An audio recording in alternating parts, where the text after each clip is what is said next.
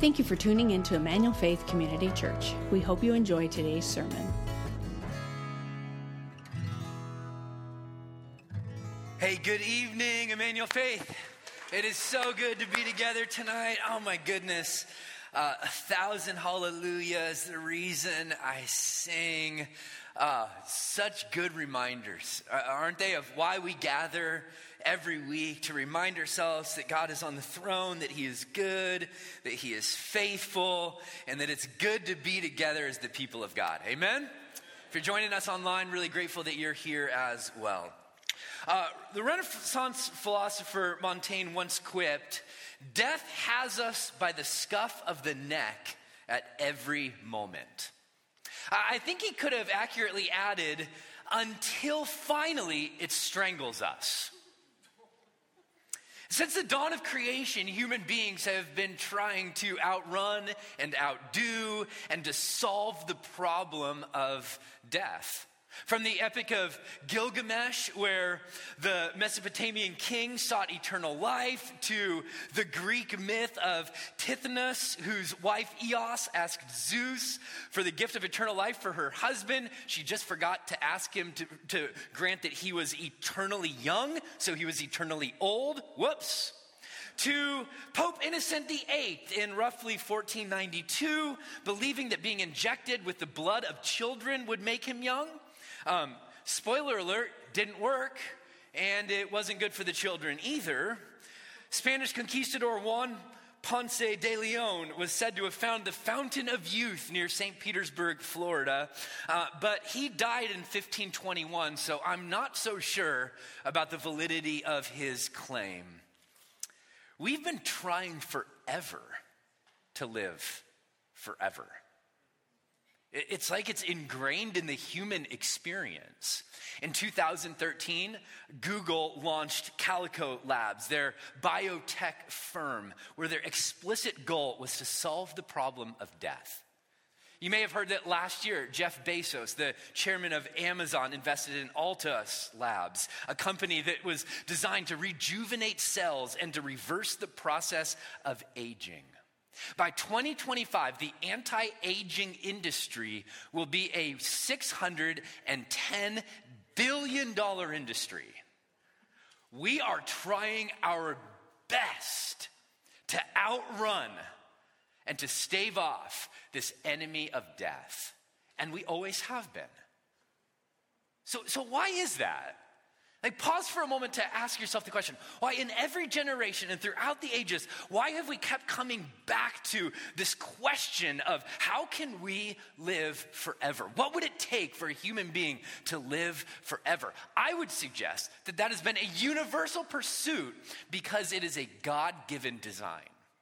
Ecclesiastes chapter 3, verse 11 says that we have eternity in our hearts, meaning that we were designed to live forever. That was God's design. And if you go back to the beginning of our story in Adam and Eve, we see that Adam and Eve were put in this garden and they were designed to live forever in relationship with God. When they sinned and they broke relationship with God, they were severed from the author of life and they introduced death into God's good and perfect world. Death was never a part of God's original design. That's why it always feels unnatural. It's part of the curse of sin. In Genesis chapter 3, verse 19, God gives a curse of sin, and part of it is that for you are of dust, and to dust you shall what? Return. That one day, it wasn't His design, but it was because of their choice that one day they would die. That's why death never feels natural. I can remember as an elementary school kid, I experienced death for the very first time. My great-grandmother, her name was Mama Rose, at the age of 102, passed away. And I can remember my parents grieving, and I can remember grieving myself. And even though she was old and had lived a long life, there was still something very unnatural about this experience of death. Death felt wrong then, and it feels wrong now, and it always will, because we were never designed to experience it.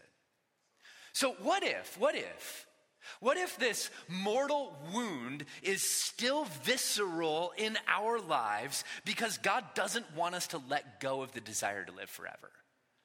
Like, what if it always stings when somebody passes away? Because God wants to remind us that we were actually created and are being moved towards something better.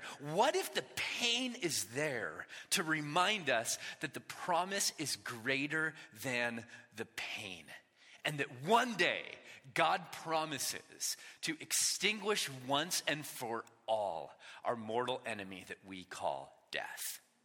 That's actually what 1 Corinthians chapter 15 is all about. If you have your Bible, would you open there with me? 1 Corinthians chapter 15. If you were here last week, we talked about the gospel, the euangelion, the good what? News, the good news. And remember, the gospel is good news, not good advice. I was hoping just one person would chime in, but so it goes. And in his discussion of the gospel, Paul reminds us that the gospel is that Jesus is king, sin is forgiven, death is defeated, and grace is renewing. Grace is unleashed in our world right now. And then he's going to dive into the topic of the resurrection. Now, if you remember last week, and none of you did, so let me remind you, Paul spent a good deal of time actually referencing people seeing Jesus after he had resurrected from the dead. Evidently, the gospel has a lot to do with resurrection, and resurrection a lot to do with the gospel. And that's where Paul's going to spend the rest of his time in 1 Corinthians 15, talking about resurrection. Now, catch this. 1 Corinthians chapter 15 is the longest exposition, singular exposition in Scripture of life after death. So, if you're interested in what happens after we die, tune in over the next few weeks, because this section of Scripture is the longest section that we have of teaching explicitly about what happens after we die.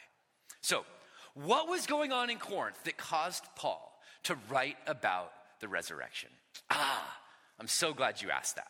1 Corinthians chapter 15, starting in verse 12. Are you there? Right on. It says, "Now if Christ is proclaimed as raised from the dead, how can some of you say that there is no resurrection of the dead?" Now, evidently in Corinth, there were some people who were saying, what? That there's no resurrection of the dead. There were people that were spreading this misinformation. We don't know anything about that, right? That there's no resurrection of the dead. Now, how important is the resurrection of the dead on a scale of 1 to 10? Yeah, 10. I'd say it's an 11, right? It is like off the scales important, which is what Paul's going to unpack throughout this chapter. But let me just share with you really quickly what the Corinthians were not saying.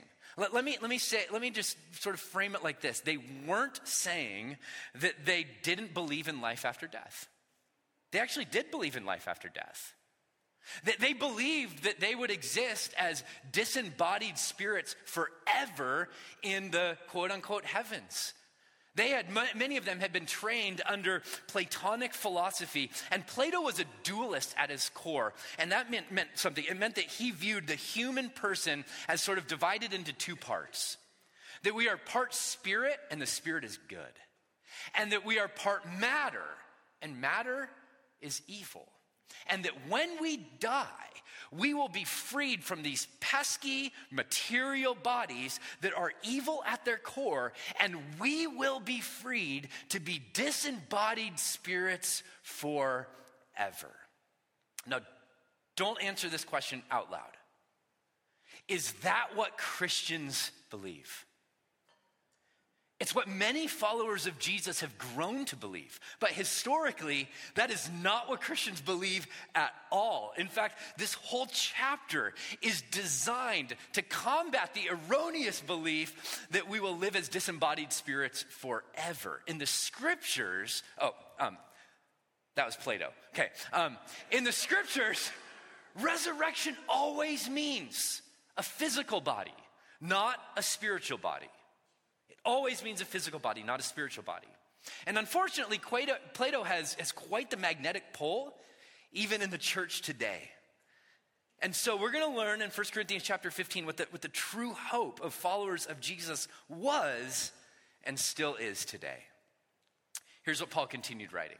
He said this. He said, "But if there is no resurrection of the dead, then not even Christ has been raised from the dead." So he's going, hey, Corinthian church, if you're willing to go with this idea that there's no resurrection, then you've got to take Jesus' resurrection off the table also. Verse 14, "And if Christ has not been raised from the dead, then our preaching is in vain and your faith is in vain." Catch this. Their faith and the validity of their faith is directly connected to whether or not Jesus walked out of the grave. Verse 15. "We are even found to be misrepresenting God because we testify about God that he raised Christ, whom he did not raise, if it's true that the dead are not raised. For if the dead are not raised, not even Christ has been raised." Are you catching Paul's point? Because he's cycling back through it. He's making it time and time again. And his point is, listen, if there is no resurrection, then we can't say that Christ was resurrected. Verse 17. Or verse 16. Or sorry, 17. Yeah, 17. "And if Christ has not been raised, your faith is" what? "Futile, and you are still in your sins." Now remember, last week we said that part of the gospel is that Jesus, or Christ, has died for our what? Sins. And we defined sin last week as separation. It literally means a severing or a cutting or a dividing into parts that which was once whole. We were created for union with God, and sin has severed that union, and it has cut us off from the author of life. Therefore, the wages of sin is death, right? So Adam and Eve experienced death because of their sin. We experience death because of sin in general. And without resurrection from the dead, we are still in our sins. Verse 18, "Then those who have fallen asleep," which is a euphemism for those who have died, "in Christ have" what? "Have perished." Have perished. What happens if you still die in your sins? You perish. Because sin creates death in every single way. It severs us from the author of life. Now let's just pause there for a moment. And let's just unpack what Paul is saying is connected to the resurrection. And he does it in a negative, saying, if Jesus didn't rise from the grave, preaching is worthless. And you might go, well, even if he did rise from the grave, it is. But that's a whole nother story. Preaching is worthless. We're lying about God. Our faith is futile. We're still in our sins. And we're eventually going to perish. Now, is this an important issue? Yes. Yes. Verse 19. He says, and if in Christ we have hope in this life only. We are of all people most to be pitied. Have you ever heard somebody say something like, well, even if Christianity isn't true, it's still the best way to live. So even if it's not true, you should still believe it. Have you ever, somebody say something like that? And Paul would go, no. No, if it's not true, we are to be the most pitied of all people that walk the planet. If Jesus didn't walk out of the grave, then we have based our life on an absolute lie. Do you get the picture? That faith without the resurrection is like trying to make a cake without flour. It's like trying to fly a kite with no wind. It's like trying to plug a light into the wall with no power running through your house. It's like trying to build a house without a foundation. Without the resurrection, faith is futile, it's useless, and it crumbles. It crumbles.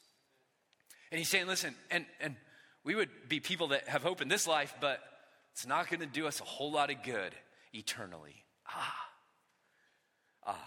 But our hope is an eternal hope because the grave has been conquered.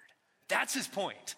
That we have an eternal hope because the grave has been conquered. By eternal hope, I mean the kind of hope that never lets you go and never lets you down. Hope is the confidence of future good. Eternal hope is the confidence of future good eternally, forever. That God will continue to be good on his promises both now and forevermore. And this kind of rightly grounded hope leads to a flourishing life.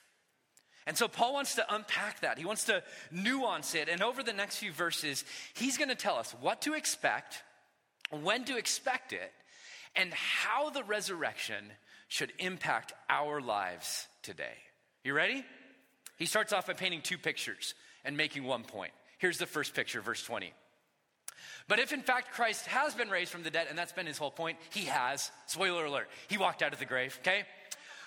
He's the first fruits, everybody say first fruits, of those who have fallen asleep, of those who have died. Now, first fruits doesn't mean a whole lot to us, probably. In fact, if you were to type it in a Word document or a Google Doc, it's going to have the red squiggly line underneath it because it doesn't even recognize it as a word, okay?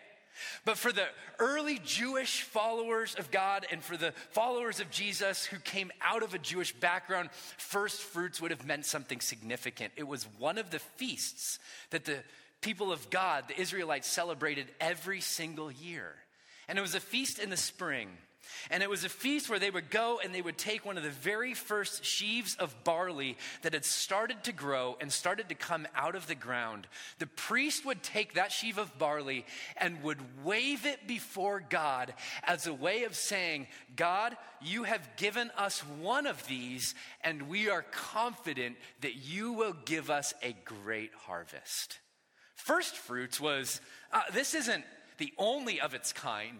It's just the first of its kind. Now, any guesses what day Jesus walked out of the grave? It was the feast of first fruits. Everybody say it. First fruits. So catch this.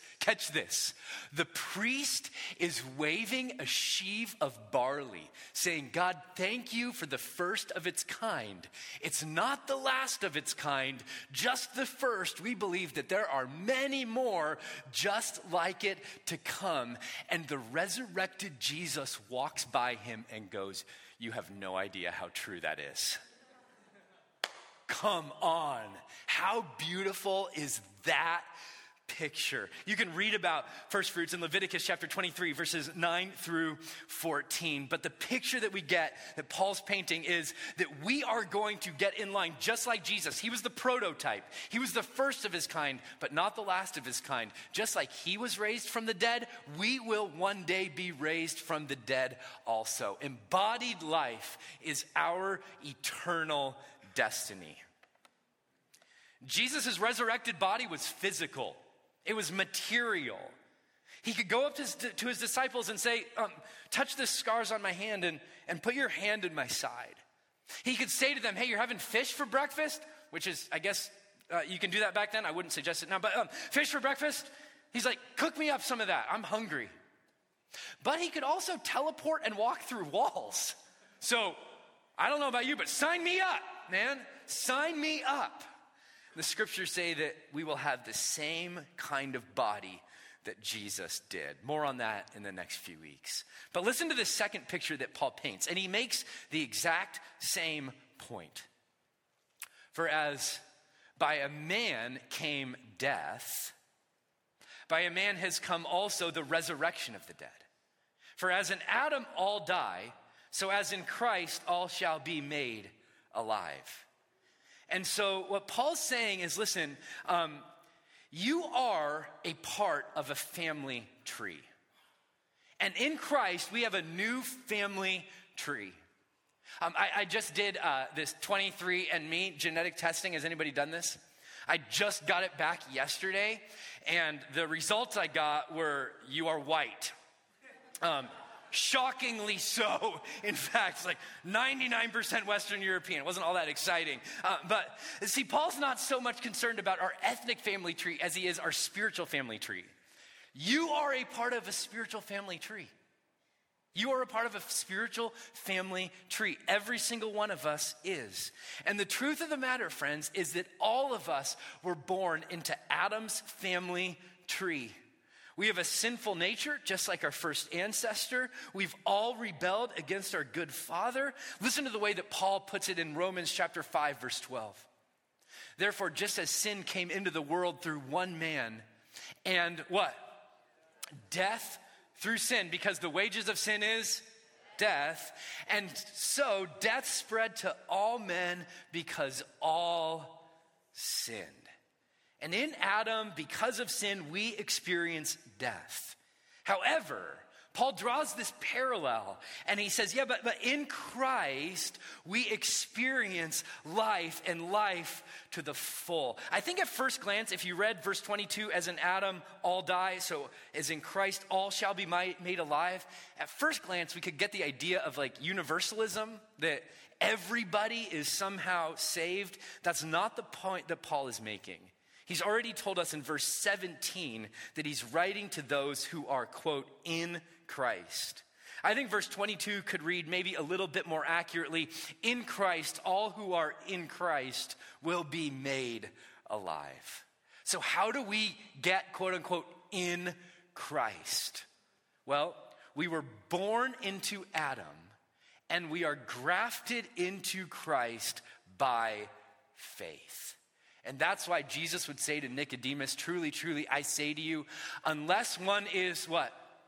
Born again. We're born into Adam. We're born again into Jesus by faith. He cannot see the kingdom of God.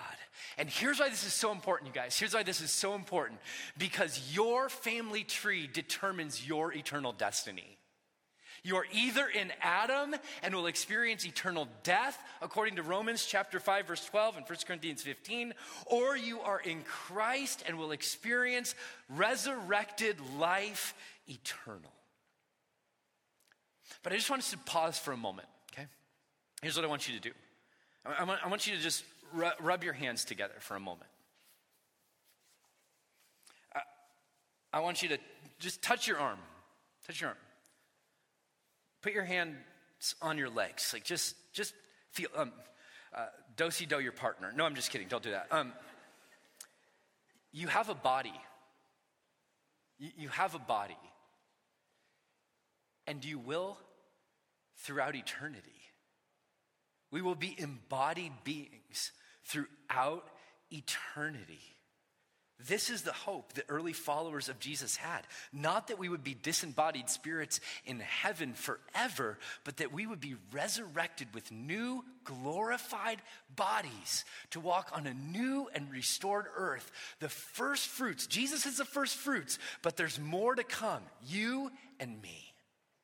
Now, this is such a great and significant hope. But here's what was happening in Corinth. They were burying followers of Jesus who died, and it really looked like they were staying dead. Like they were hoping for resurrection, but it sure looked like their bones stayed in the ground. It only took Jesus 3 days to get out of the ground. Why is it taking these other believers so long? And so they started to lose hope for resurrection. So Paul goes on and he wants to tell them when they can expect resurrection. He doesn't want God's perceived, quote unquote, delay to bring about their doubt. So he writes verse 23.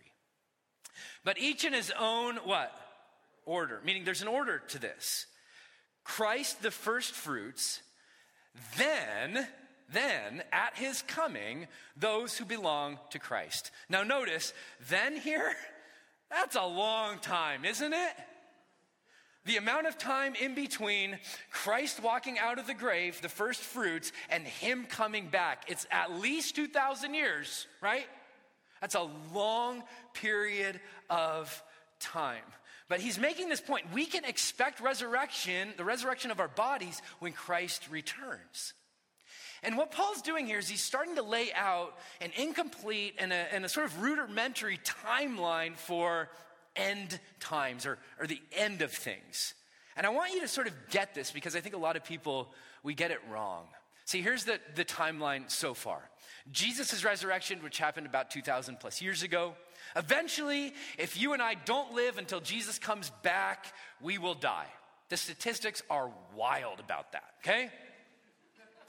At which point, the question I think becomes, well, okay, if we haven't been resurrected yet and we die, where are those people who have not been resurrected yet and who died in the Lord? Great question. They are in heaven.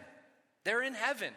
2 Corinthians chapter 5, verse 8 says that those who have died in the Lord are absent from the body, meaning they do not have their physical body, but they are present with whom? the Lord.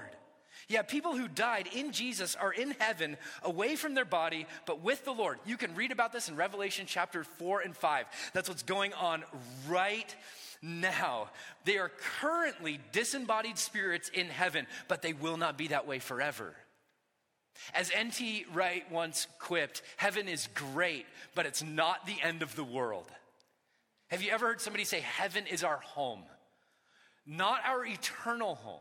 Our eternal home is on a renewed earth in a resurrected and glorified body. And then Jesus returns and we have the resurrection of believers. Our final state will be as people who inhabit physical bodies just like Jesus' glorified body. When he appears, we will be like him. And here's the point that Paul's making. The point that Paul is making is that resurrection will be realized when Christ returns. And he doesn't want the Corinthians to get confused or to start to doubt because people who have died stayed in the ground. He's going, that only happens for now. It will not happen forever. So I don't know who you've had to say goodbye to. And I don't know what kind of loved ones in the Lord you've had to bury. And I don't know what kind of pain you're carrying and what kind of diagnosis you've received. And I don't know what's going on in your life right now. I just know that because of Jesus, we have an eternal hope. Life everlasting because of what Jesus has done. Oh, for that day. For that day. But Paul essentially says, okay, but wait, there's more. Okay, there's more. Verse 24, here's what he says. Then, and we already know that then can be a long period of time, then comes the what? The end. And in the Greek, it's this word telos. Everybody say telos. And it doesn't mean like the end of time. It means the goal or the fulfillment or the completion of a task. Then the task will be completed. When he delivers the kingdom to God the Father after destroying every rule and every authority and power. Now just sort of put that off to the side for a moment because he's going to come back to it. This whole idea of Jesus delivering the kingdom to his Father. We'll come back to that. Verse 25. For he, Christ, must reign until, which means that he's reigning right now. Yes? He must reign until he has put all his enemies under his feet. And this idea of your enemies being under your feet is an idiomatic way of saying your enemies have been conquered. They will not be making a comeback. They are done forever. Have you ever seen one of those movies or read one of those books where the antagonist was gone and defeated and then they showed back up? Right? Like what Paul's saying is that will never happen with Jesus' enemies after he returns. And he says the last enemy to be destroyed is who? Death. And I don't know about you, but I love sort of the poetic way that death is personified as the great antagonist in this drama and narrative of Scripture. That one day, death himself will be taken down. So here's Paul's timeline. He just added to it. Jesus' resurrection, your death, you're in heaven until Jesus returns and the resurrection of believers happens. And then Jesus comes back. He conquers his enemies and he finally and completely defeats death forever. Forever. And I don't know if you caught this, but the enemies that Jesus is taking down, the enemies of the powers and authorities and rulers are the exact same enemies that Paul calls us to war against by faith right now in this life. It's why he wrote to the Ephesians and said, for we don't wrestle against flesh and blood, but against rulers and against authorities and against cosmic powers. Do those sound familiar? It's the exact same language he's using in 1 Corinthians 15 over this present darkness and against the spiritual forces of evil in the heavenly places. The enemies that Jesus defeats in the end are the same enemies that war against our soul right now. They're also The same enemies that Jesus disarmed on the cross. Colossians chapter 2, Paul wrote, he disarmed the rulers and authorities and put them to open shame by triumphing over them in him. And see, after his return, Jesus will destroy the enemies that he disarmed on the cross. And the last great enemy to go down is death himself. And friends, that is, I don't know about you, but that gives such great hope to me. It stirs such great hope that one day death will be no more. And I think it does at least two things in us. It should free us from the fear of death. Now, I know we will experience death most likely in this life, but death, while it's a reality, is not a finality. The book of Hebrews would say it like this, that through death, through Jesus' death, he destroyed the one who has the power of death. That is the devil. The devil's greatest power is the power of death, to hold it over people, to cause people to fear, and they'll go on to say, and deliver all those who through fear of death were subject to lifelong slavery, and slavery to the fear of death. And what Paul's saying is that because of what Jesus has done, we don't need to fear death anymore. That we can be like Dietrich Bonhoeffer, who runs towards his death in the gallows, shouting, "Oh death, you are a supreme festival on the pathway to Christian freedom." That's baller. And that's the confidence that Jesus followers have had throughout the ages. To live is Christ, to die is gain. Where, O death, is your victory? Where, O death, is your sting? Come on. That we don't need to fear death today because of what Jesus has done. Second implication is that when we are resurrected, it will be to life eternal, because the great enemy of death has been put down forever. Death was introduced by Adam, conquered through the resurrection, the cross and resurrection of Jesus, and will be finally destroyed when Jesus returns. Somebody say amen. Amen.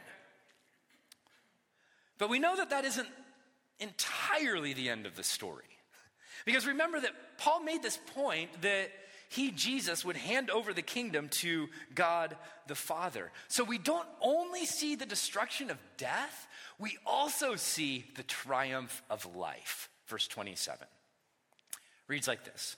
And try to track with Paul. This is a complex argument that he's making. He says, "For God has put all things in subjection under his feet." But when it says all things are put in subjection, it's plain that he's accepted who put all things in subjection under him. Now, I don't know if you're tracking here. If you're not, welcome to the party. It's hard to understand what Paul's saying. And it's partially because he's inserting into this argument about resurrection a direct quote from Psalm chapter 8. So if you have your Bible open, you can just flip over there with me, or you can just follow along on the screen. But in order to catch what Paul's saying, which is significant, we need to understand what's going on in Psalm 8. In Psalm 8, the psalmist wrote, "What is man that you are mindful of him? And the Son of Man that you care for him?" Now, typically when we read this phrase, Son of Man, we think of whom? Jesus. It was one of his favorite phrases for himself. But the psalmist is not referring to Jesus here. It's called a Hebrew parallelism. He's just simply saying man or humankind. What is a human being that you're mindful of him? Great question. And the Son of Man or humankind that you would care for him. Yet, you've made him a little lower than the heavenly beings and crowned him with glory and honor. You've given him dominion over the works of your hands. You have put all things under his feet. Does that sound familiar? It should on two accounts. First, the psalmist is just giving us a poetic description of what happens in Genesis chapter 1 and 2, where God creates human beings and he gives them rule and dominion and authority over his creation, over the work of his hands. And so when Paul quotes this, he's sort of echoing back this creation mandate where man and woman were given together the call and charge to have dominion over God's good creation under his rulership.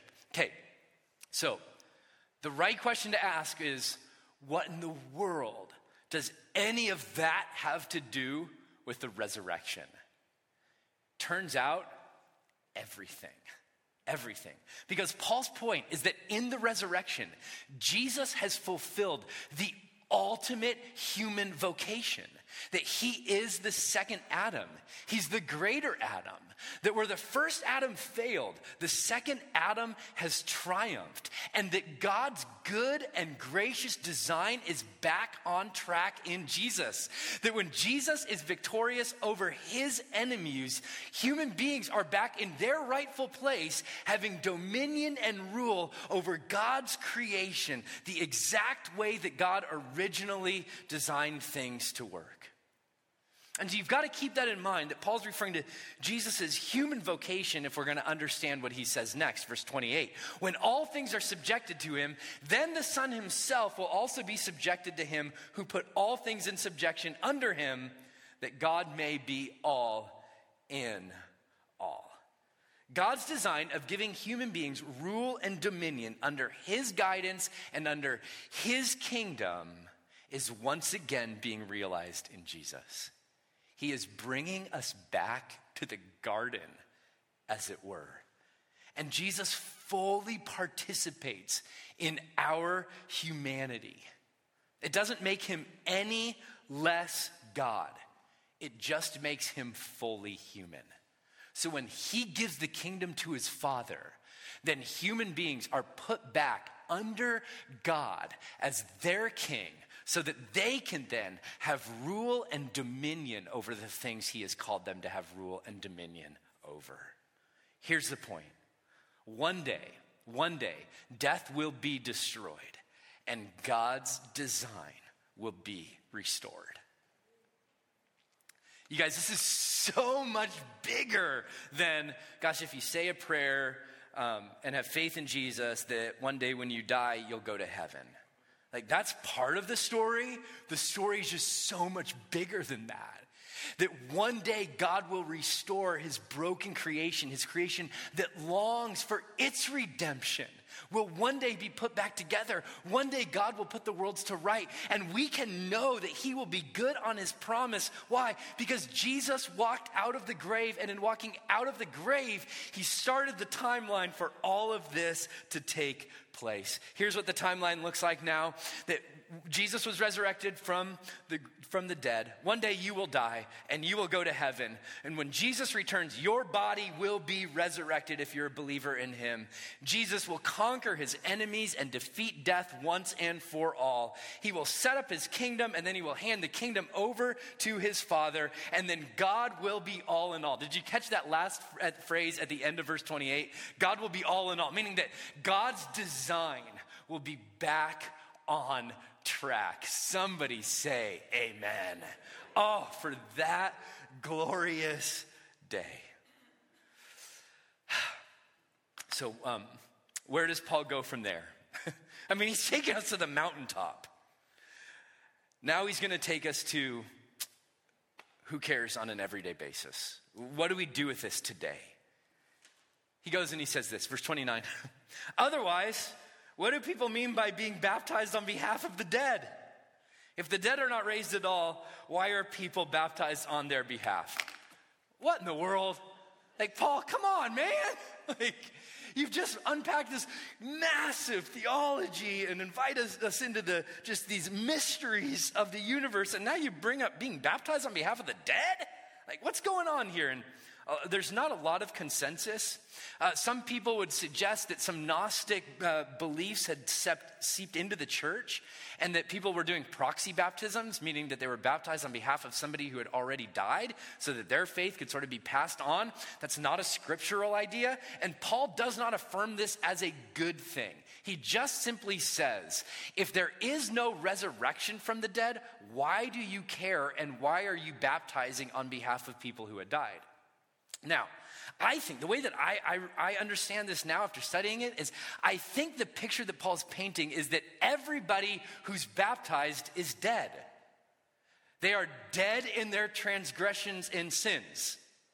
And they are raised to walk in what? New life, right?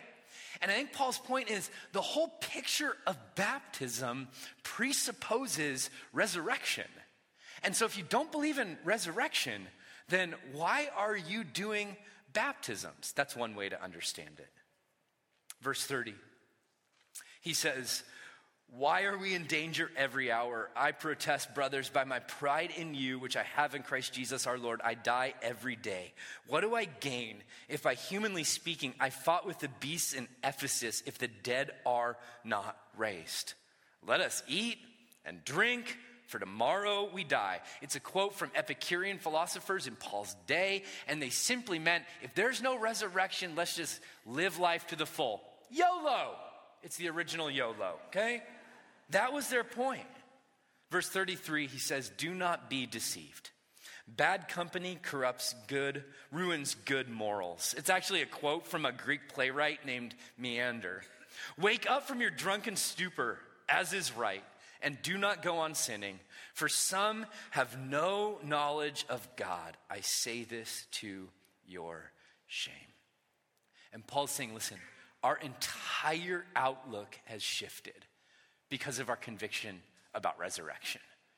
We can fight the wild beasts in Ephesus. We don't need to drink every last drop of this life, suck it for all of its worth, all that it's worth, because we believe that we have eternity in Jesus. And I don't know about you, but I love that Paul goes from the grandest scope of restoration of all things to how we eat and how we drink and how we live our everyday life. See, what we believe about the future shapes the way that we live in the present. And eternity is not about escaping our humanity. It's about the redemption of our humanity. It's about God restoring and making all things new. So tomorrow is Halloween, and I didn't plan this message to go along with Halloween. It just sort of fell that way. And I'm sure you're going to see all sorts of costumes out there as people maybe come to your house or your apartment or you're out and about. And my guess is you'll see a few people dressed up as a skeleton. And I hope that as you see that picture of dry bones, like, don't say this to them. It might get awkward and it might scare them, okay? But I hope that something in the back of your mind or in your heart just starts to rise up and you look at them and you go, yeah, one day, if the Lord doesn't come back before I die, one day this body will be in the ground. One day I will breathe my last breath on this earth, round one. But it won't be the last breath I breathe. That one day also, my dead bones will rise. That I will be clothed in a physical, material, but glorified and resurrected body that will be clothed in immortality. And I will live forever with God. That's where this story is going, friends. That one day the dwelling place of God will be with human beings once again. That he will wipe every tear from our eyes.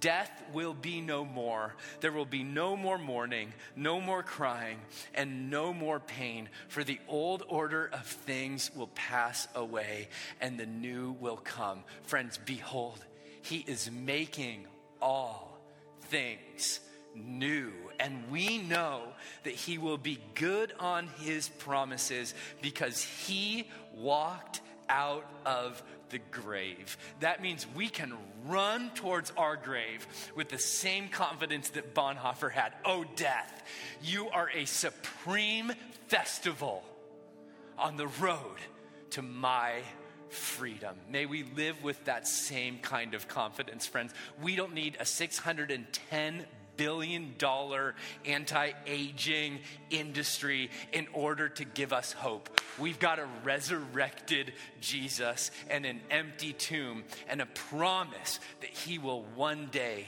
restore all things. Amen? Amen. Let's pray. Let's pray.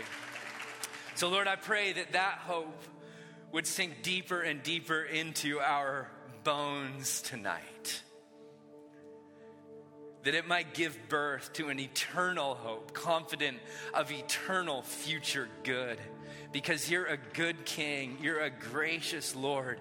You love us, and you have already conquered sin and death and evil. One day you will destroy them completely. You're already victorious, but one day you will rule and reign without any competition. We cannot wait for that day. We cannot wait for that day.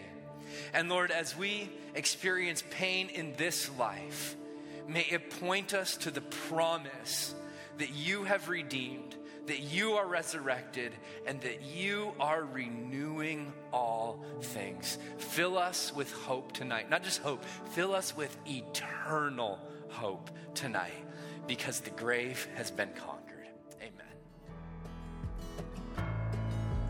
Thank you for listening to our service. We'd love to have you join us in person. For more information about our church and service times, please visit efcc.org. If you would like to support the ministries of Emmanuel Faith, you can do so at efcc.org/give.